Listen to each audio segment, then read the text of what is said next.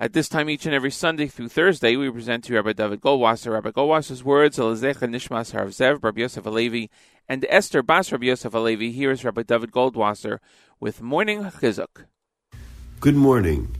We find a very interesting part in the Torah that addresses serving the Klal, being a part of Klal Yisrael. We learn in the Pasuk that Pinchas got up, mitocha Eda, from amid the assembly, vayikach ramach biyado, and he took a spear in his hand. There's no irrelevant or extra word in the Torah, yet the Pasuk finds it necessary to tell us that Pinchas was a member of the congregation. We knew that already.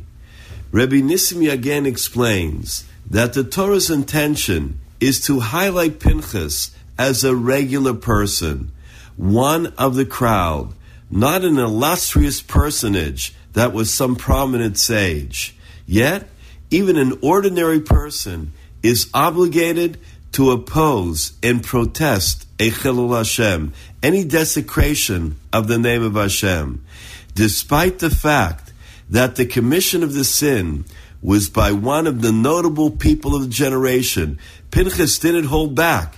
Immediately, he rushed to attack that action.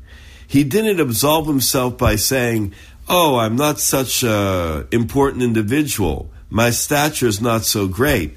Or, Moshe Rabbeinu is the leader of the congregation. He's the leader of our whole generation. Let him take care of it. Often, when we observe something taking place, and perhaps we should protest, or perhaps we should speak out against it, we begin to say, "Who am I? Do I have to correct it? Who appointed me to object or disapprove this violation or offense? I'm not a Rav. I'm not a Rebbitzin. Let those in charge take action." On the contrary, Pinchas teaches us that at times, specifically in matters of Chilul Hashem, every individual is obligated to become involved.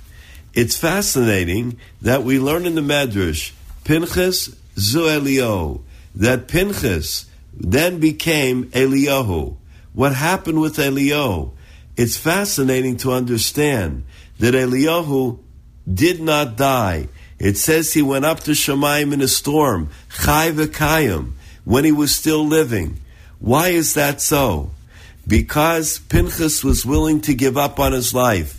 He was willing to go and take care of the desecration, even if it would cost him his very own life. He went into enemy camp in terms of what he wanted to do. Yet, he was willing to give it all up for the honor of Hashem.